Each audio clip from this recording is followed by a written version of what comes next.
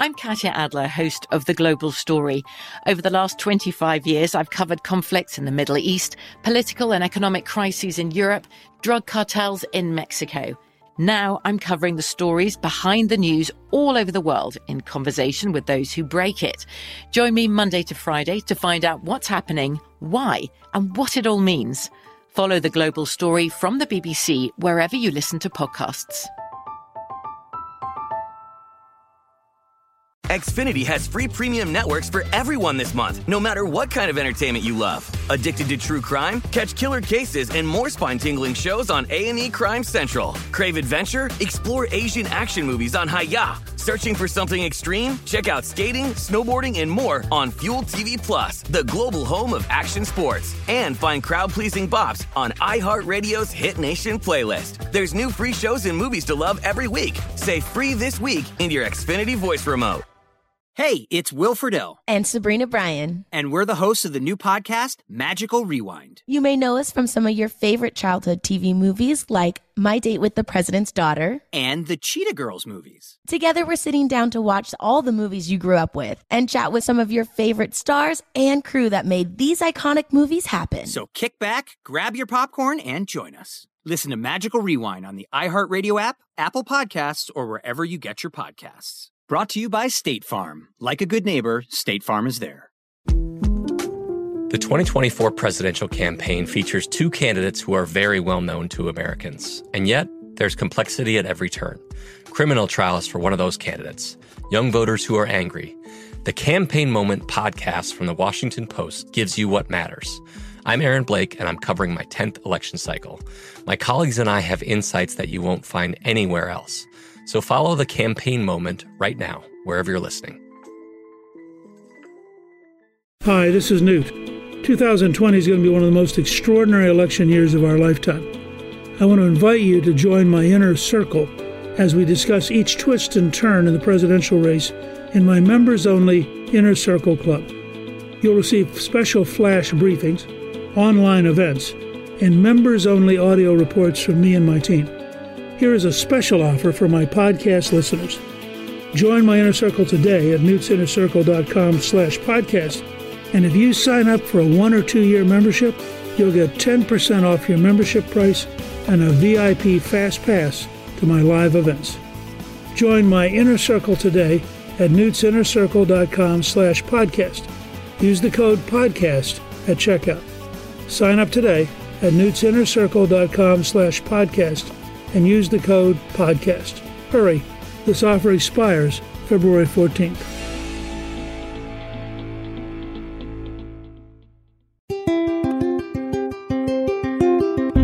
On this episode of Newt's World, as we continue to hear about the trade war with China and other countries, I wanted to attempt to provide context as to why the trade discussion is so important and how our international trade policy affects the prosperity of American businesses. On this episode, we'll look at how foreign countries cheat in global trade, including exploring the trade issues of subsidies, dumping, and transshipment. And you'll meet the CEOs of two American-owned businesses who will explain how their companies are affected by global trade inequities. My guests are David J. Ross, International Trade Specialist and Partner at WilmerHale, Roddy Dowd, CEO of Charlotte Pipe and Foundry, and Paul Wellborn, President and CEO of Wellborn Cabinet, Inc.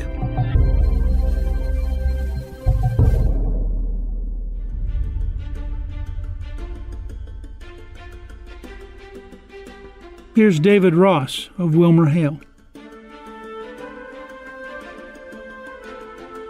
Thank you for joining us to talk about the emerging complexities of the international trade. You're at WilmerHale now, but you really have quite a background in international trade. When I went to law school, I focused on international trade and got a master's in international law in addition to my law degree, and then went from law school to the Commerce Department to practice trade law. And I've been now for 25 years doing trade in different capacities. Part of what I'm struck by as a historian is that the issue of trade negotiation and trade enforcement is constantly evolving.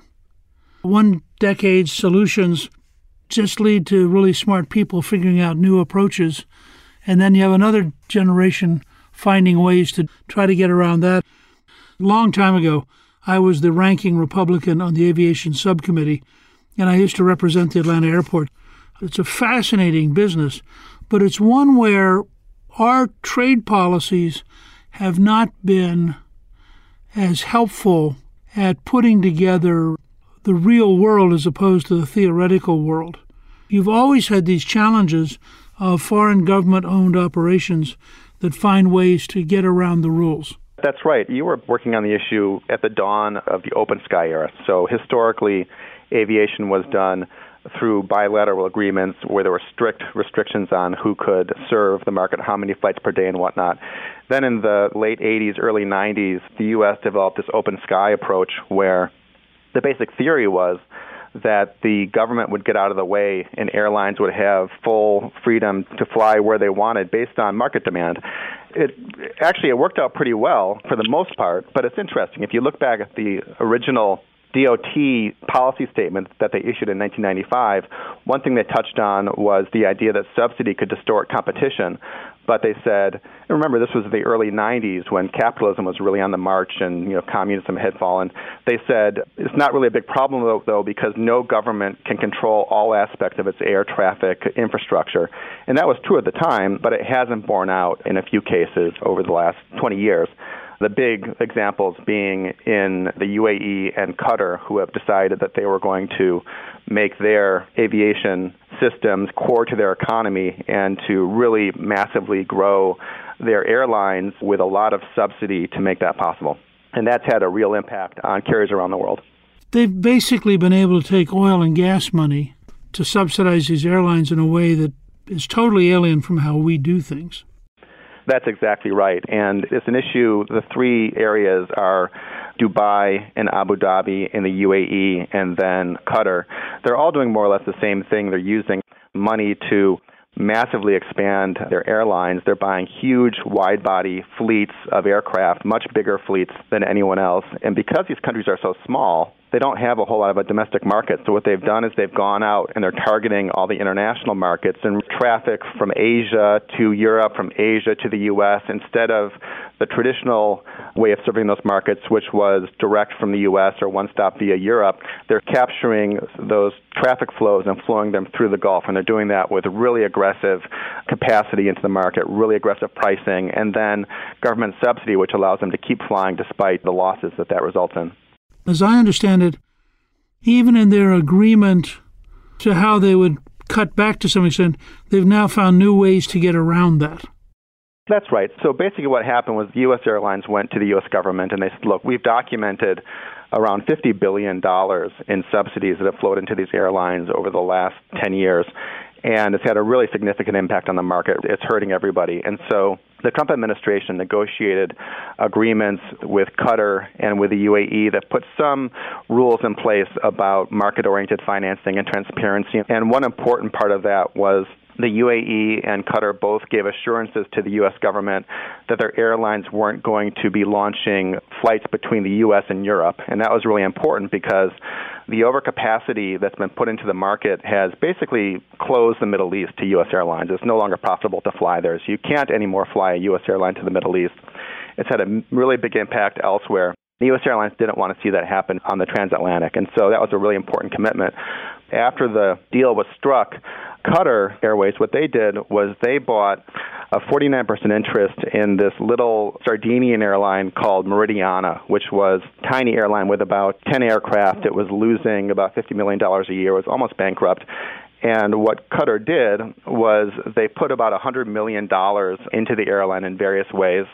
They gave them a bunch of Qatar Airways A330 aircraft, said they were going to massively expand Meridiana, rename it Air Italy, and use that then to serve the U.S.-Europe market. They've announced flights to New York and to Miami, San Francisco, Los Angeles. Air Italy, they're doing what Qatar said it wouldn't do, and they're massively underpricing on fares and trying to buy market share. Qatar's found a way to violate the agreement by a clever loophole. That's exactly right. It's basically they're using them like a shell, really, a corporate shell. That's Qatar Airways for all intents and purposes, except that it says Air Italy, but they're Qatar Airways aircraft. There's a lot of former Qatar Airways executives. The uniforms are Qatar Airways uniforms, but with an Air Italy logo. So it's really Qatar in all but name. Why has the U.S. government not responded? Well, they have been looking at it, and they've raised concerns with Qatar, but it's still in play, and we'll see where that issue is going to go, but it's not yet solved. Isn't, not just with Qatar, isn't part of the game all around the world to take an advantage and then assume that if it takes 2, 3, 4 years, there's not much of a clawback capacity to get the money back once it's already done? You're exactly right. So you really can't put the genie back in the bottle. And so the question is, what's going to happen going forward? Air Italy right now, they have 5 of these wide-body aircraft from Qatar. So at this point, they have 5 U.S. routes, but they're talking about expanding that by about 400% up to 2025 craft fleet within the next couple of years. So they're just going to keep expanding, and if you don't do something about it, it's going to be too late. And then you have negative impact on the U.S. airlines. But isn't Alitalia also subsidized by a third party? The Italian government gave money to Alitalia a couple of years ago, and now the European Commission is looking at whether that money violates EU rules on state aid, because the EU has very strict anti-subsidy rules that affect what governments can give their companies. But ironically, they don't apply if the money is coming from a foreign government. So if Qatar gives money to Air Italy, that's not covered by the rules. But if the Italian government gives money to Alitalia, it is covered by the rules. So you could have a situation where Alitalia may have to pay that money back if it's found to be a violation, but there's no easy mechanism under EU rules for Air Italy to give its money back. Part of the reason I'm intrigued with this is not only do you have these 2 countries that have huge amounts of cash who are trying to dominate the international airline system, but you also have the specter coming down the road of whatever the Chinese are going to end up doing, both in terms of building aircraft and in terms of competing with subsidies, because they do it in a whole range of ways. Doesn't this require that we develop a much faster turnaround of fact-finding and complaining and filing than we currently have? We probably need better rules in the aviation space than we currently have on these kinds of issues, both more detailed and comprehensive rules on subsidy and then also rules on transparency. I mean, one of the challenges that's been an issue with the UAE Airlines and the Qatar Airlines and with Air Italy is, for the most part, they don't publish their financial statements. And so it's very hard to dig up the evidence you need to show that there's subsidy. So if there were requirements to publish that kind of information, it would be easier to figure out sooner what's going on and to take action to address it. And then if you have the subsidy rules, you can actually then ideally have prohibitions on the front end of what's allowable. And then if you can't get that, at least have the ability to challenge and get a remedy after the fact if it causes injury. Does the European Union anti-subsidy provision in that sense provide something worth our looking at in terms of what are their enforcement mechanisms?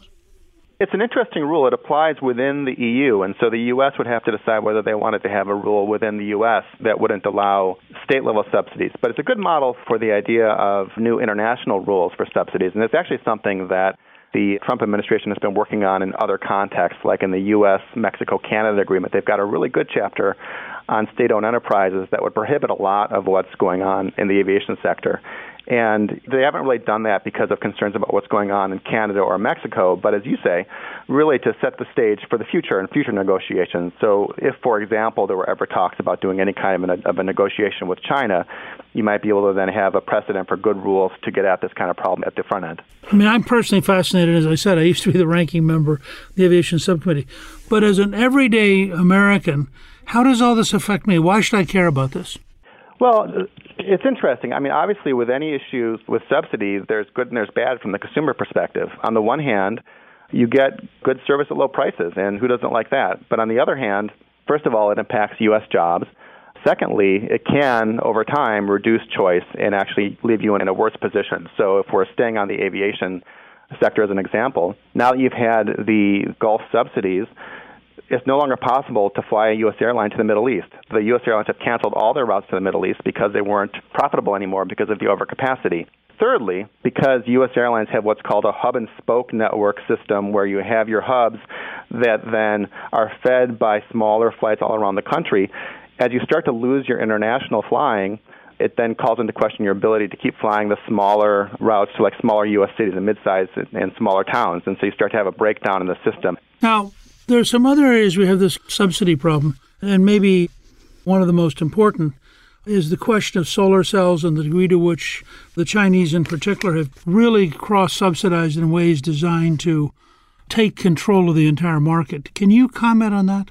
The solar industry is one that has been dramatically impacted by Chinese subsidies and Chinese dumping of solar cells in the U.S. market. Going back to probably about 8 or 10 years ago, you had a big growth in the Chinese industry and then a big growth in Chinese exports to the U.S. at really low prices, and it really hammered the U.S. industry. It's driven most of the industry out of business and left them in a really hard spot. So they filed what are called anti-dumping and countervailing duty cases. So those are challenging Chinese dumping practices and Chinese subsidies, and they got remedies from the Commerce Department, but what ended up happening was the Chinese then, they moved their production to Taiwan or to Malaysia, Singapore, Germany to get around the duties and started manufacturing there instead. So the U.S. industry tried to follow them by filing new cases in all those places with some success. That's just one example of what's been an issue in China now for 20 years. It's really a massive subsidy in a whole range of sectors. Isn't this whole question of transshipment a significant problem in that sense, that whether it's in steel or it's in aluminum or what have you? Transshipment is one of the big problems that U.S. policymakers have struggled to deal with, where countries have trade remedies put on their products and then they try to find ways to get around those restrictions. Aluminum is one of the sectors that's really been impacted by Chinese subsidy. The Commerce Department had put trade actions in place on Chinese aluminum. What this particular producer is accused of doing was they sent what they described as aluminum pallets into the United States, and pallets aren't anything that was subject to trade duties. And then the idea was once they'd come into the United States without duties, then they would just melt them down and turn them into products that actually are covered by the duties. So it was a way of trying to circumvent those restrictions. And actually, according to the DOJ indictment that was announced, they avoided about $2 billion in U.S. tariffs through this mechanism. It's a really big case, I think the biggest case ever. And now they've been indicted.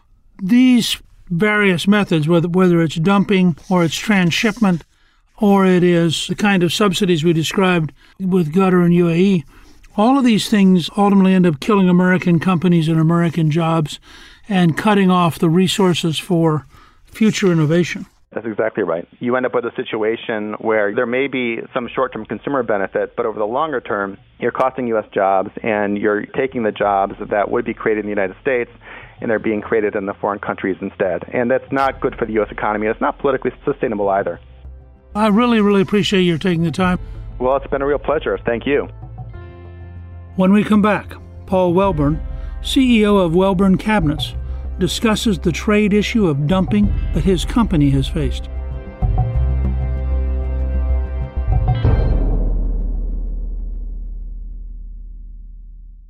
You've been listening to my conversations with Leo Grillo, founder of Delta Rescue. Delta Rescue is celebrating 40 years of saving animals and providing love to abandoned dogs and cats.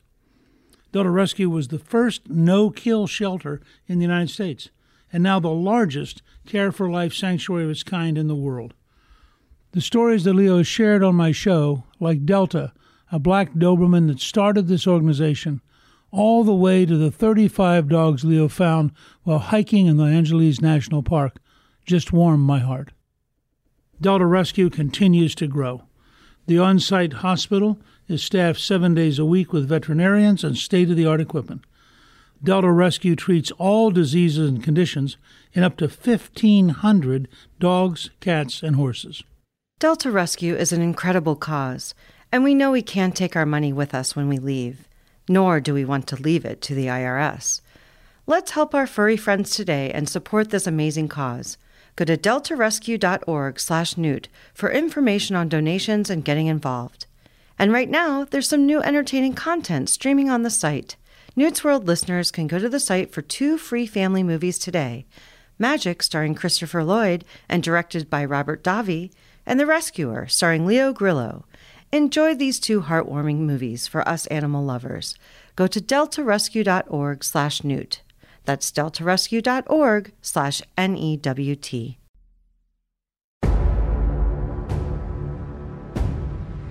Here's Paul Wellborn, CEO of Wellborn Cabinets. Your company goes back now 58 years? I started on this hill right here 60 years ago.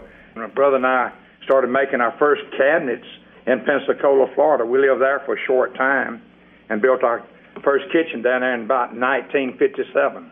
Was your original market just around your part of Alabama, or what was your market? We started originally, my father being a home builder, remodeling, roofing, so on. My brother and I helped him as we grew up and actually started making cabinets for the home that he was building. And then you gradually developed this entire line of cabinetry. And when did you first notice the involvement of the Chinese? I would say probably 15 years ago, but the last 4 years, they have really stepped up. What they do, as they did in the furniture industry, they will start making the complex, labor-intensive parts. Then they'll move into the more complete tables, chairs, and so on. And pretty soon, if you're a furniture company, you became a distributor for them in most cases. And then they put their own distribution in, and they bypass the furniture companies altogether. And about 130 plants closed down around the year 2000. So the same thing basically has been happening in the cabinet industry the last few years, and fortunately, I think we got a little bit of a head start. I watched this thing through the furniture design magazines through the years, and they're doing exactly the same basic thing in the cabinet industry. And there's approximately 250,000 jobs at stake here. What are the Chinese advantages? What are the things they do that's different than just traditional competition? And the Chinese government will actually help the Chinese company. They'll give them, like in the case of plywood, they give them the logs. In our case, they'll do anything what you call dumping. If it costs $150 to build a cabinet, they'll sell it over here for $50. That's with the assistance of the government. What it is, this is illegal according to the laws of our country to dump and cause us to lose our jobs in this country. Here's Stephen Welburn. What we find that when we started gathering the data about 2 years ago, China has about 30 different subsidy programs that they offer companies over there, and they can range anything from giving the material to build the product, electricity bills, those kind of things on the subsidy side. And that's where when China does that, of course, that gives them an advantage, and all of a sudden they'll turn around and not only subsidize, but they also start dumping, and that's why these cases have two components. The dumping means they just come in and they look at an industry and they see a kitchen cabinet industry of about $10 billion and they say, we want it. So they undersell that market cheaper than what we can even produce it and sell it till the domestic market is gone, and then they'll raise their prices ultimately is what happens. That's what China has been doing. It takes them a while to navigate through an industry and learn, all the channels to market and things like that. But when they finally figure it out, that's when they go pretty much full force. And since the recession is when they really have done that to our industry. Like my father said, we've been watching them for somewhere around 15 years coming to our trade shows. We manufacture everything in-house, make our own parts, components, and we do it all with domestic hardwoods, domestic plywoods. Everything that we use is we do our absolute best to keep domestic here. But when we look at the cost that they're selling product, we can take our labor cost and our material cost to zero, and they're still under our prices. It's just unfair. And like I said, this story is in many different industries out there. This is just one of many. The thing that they have done with some of the trade laws in the last few years is you don't have to basically lose your industry before you can win a case. Here's Paul Welburn, CEO of Welburn Cabinets. As Stephen said, we do everything we can to control our cost. So even at everything that we do in-house here, we cannot compete, and our customers that, say in the Northeast, for instance, when we travel in that area, they tell us they can no longer compete because the Chinese have put a warehouse around major cities, and they'll come in 20 to 40 and 50% below you in price. So it's just a matter of time. If something's not done, we'll go the way of the furniture and many other industries. And this is actually a lot of American jobs, isn't it? What's your estimate of how many jobs are involved? Approximately 250,000 jobs, according to the studies that's been done. We've kept the focus directly on our employees. We have 1,300 employees here, and that's what it's about, is keeping that way of life and, the availability of those jobs for them. Stephen Welborn explains the impact Welborn Cabinets has had on their small town in Alabama. The cabinet industry is very diverse. I mean, it ranges from several companies that may have a $2.5 billion revenue, which is the largest in our industry, all the way down to a five-man shop that might have $1 million. And those are spread all across rural America. And that's kind of how diverse our industry is. These are small communities, and the town that we are in is only 2,500 people. It's a very rural setting, so that's what's at stake. Next, Roddy Dowd, CEO of Charlotte Pipe and Foundry, explains how the Chinese brazenly stole his company's U.S. trademark.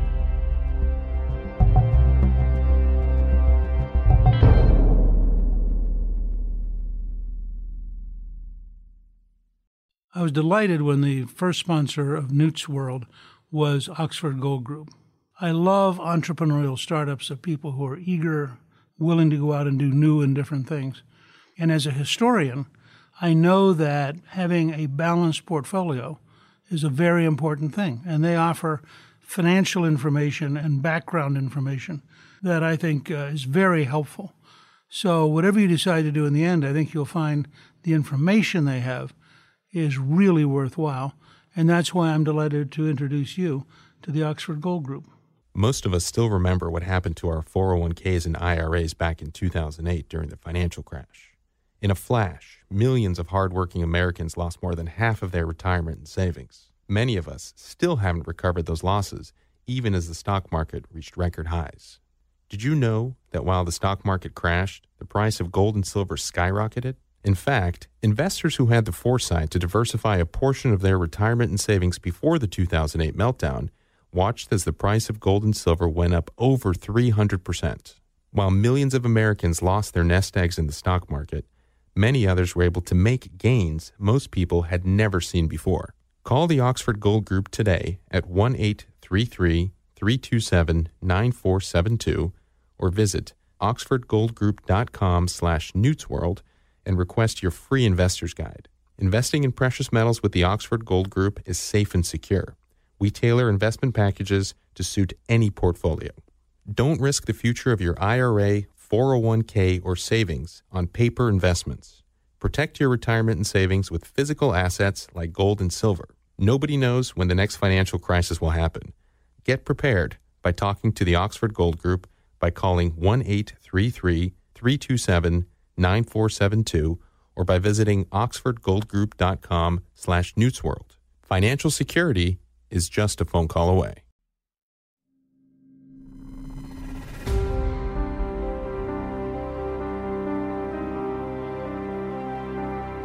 Here's Roddy Dowd, CEO of Charlotte Pipe.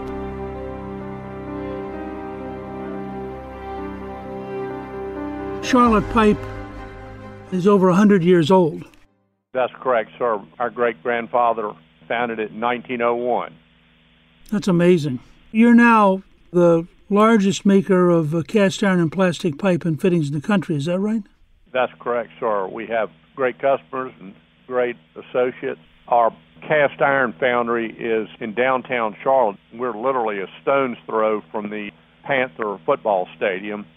And then our largest plastic pipe and fitting plant is probably 20 miles east near Monroe, North Carolina.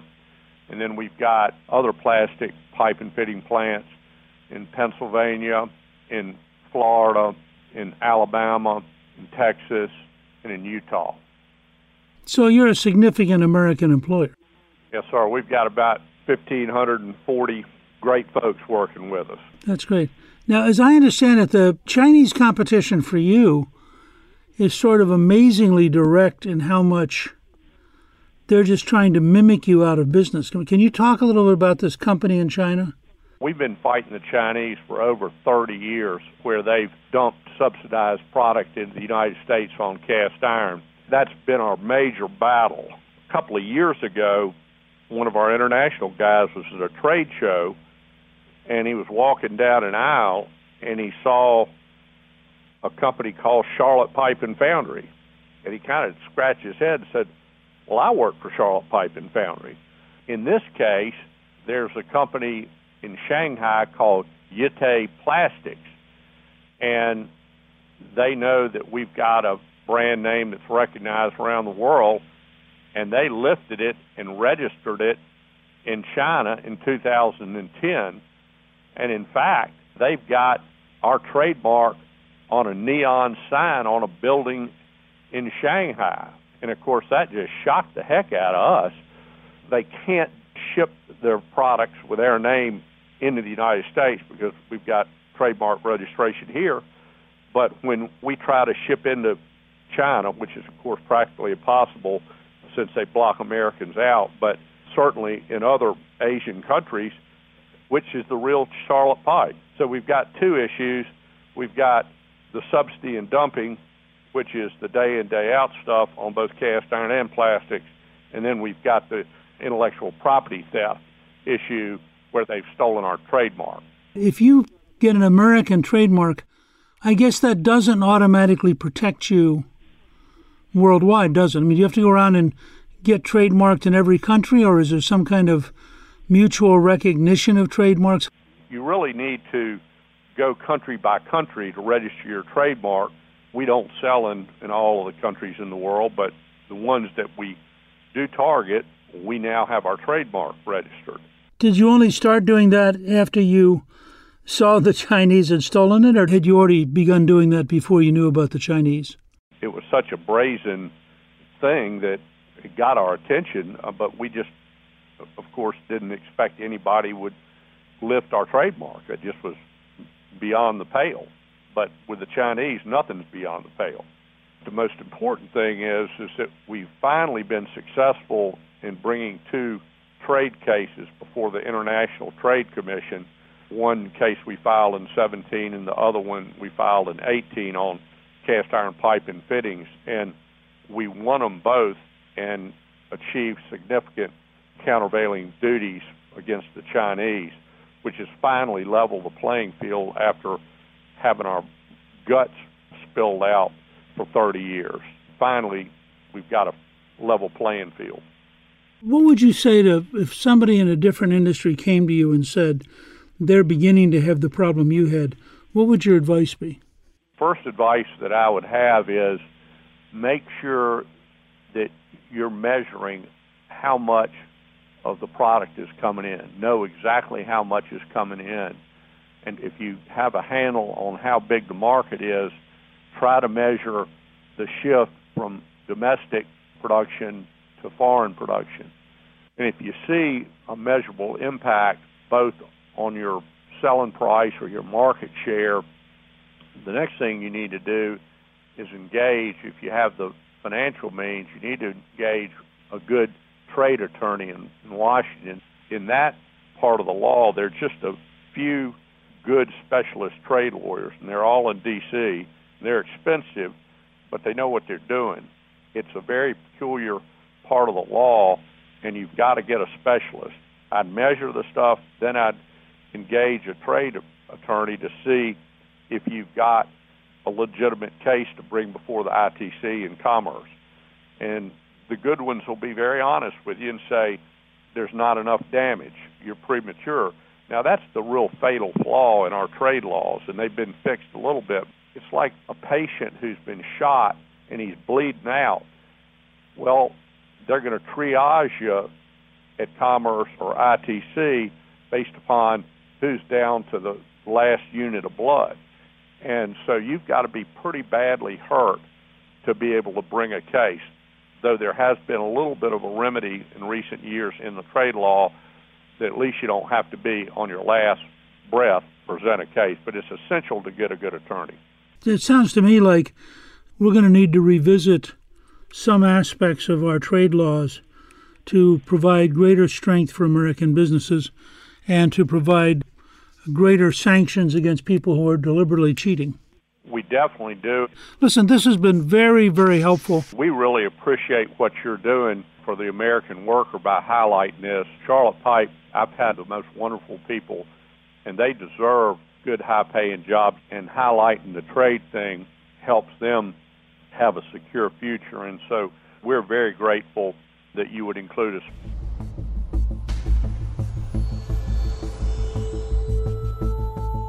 One thing is clear. The Chinese are cheating, and both the American people and American businesses are suffering. One of the things we've uncovered in this episode is how sometimes small American-owned businesses simply cannot afford the expense of high-profile trade lawyers who are mostly based in Washington, D.C. It is time for us to reevaluate the laws around trade and make sure that if an American company is being harmed, that there are ways it can protect itself and can guarantee that it can afford to stay in the game even when the Chinese government is cheating. We have to empower American businesses to defend themselves, and that's going to require rethinking some of our trade laws and how they are applied.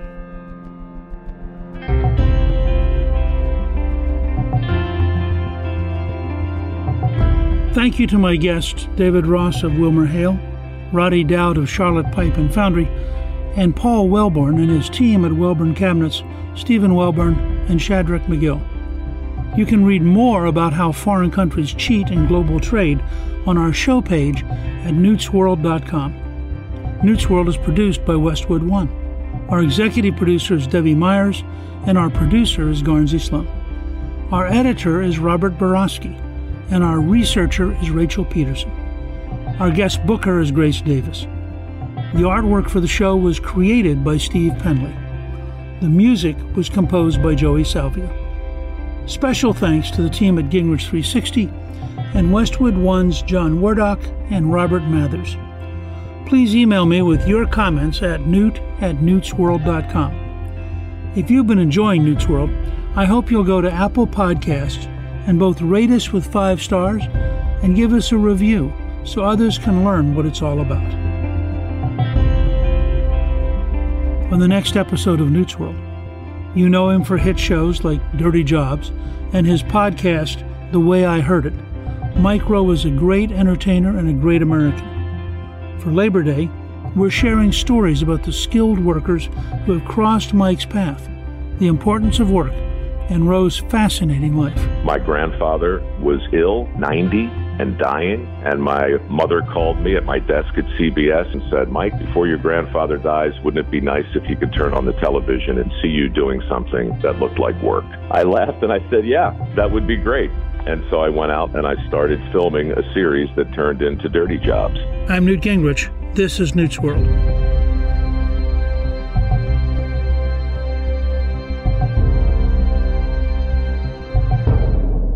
The Westwood One Podcast Network.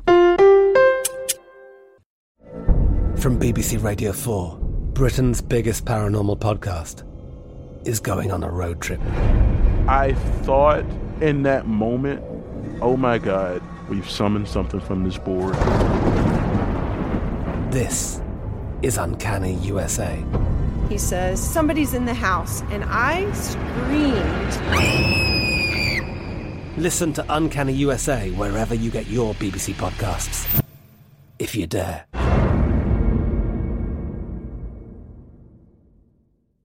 Xfinity has free premium networks for everyone this month, no matter what kind of entertainment you love. Addicted to true crime? Catch killer cases and more spine-tingling shows on A&E Crime Central. Crave adventure? Explore Asian action movies on Hi-YAH. Searching for something extreme? Check out skating, snowboarding, and more on Fuel TV Plus, the global home of action sports. And find crowd-pleasing bops on iHeartRadio's Hit Nation playlist. There's new free shows and movies to love every week. Say free this week in your Xfinity voice remote. With the Lucky Land Slots, you can get lucky just about anywhere. This is your captain speaking. We've got clear runway and the weather's fine, but we're just going to circle up here a while and get lucky. No, nothing like that. It's just these cash prizes add up quick. So I suggest you sit back, keep your tray table upright, and start getting lucky. Play for free at LuckyLandSlots.com. Are you feeling lucky? No purchase necessary. Void where prohibited by law. 18 plus terms and conditions apply. See website for details.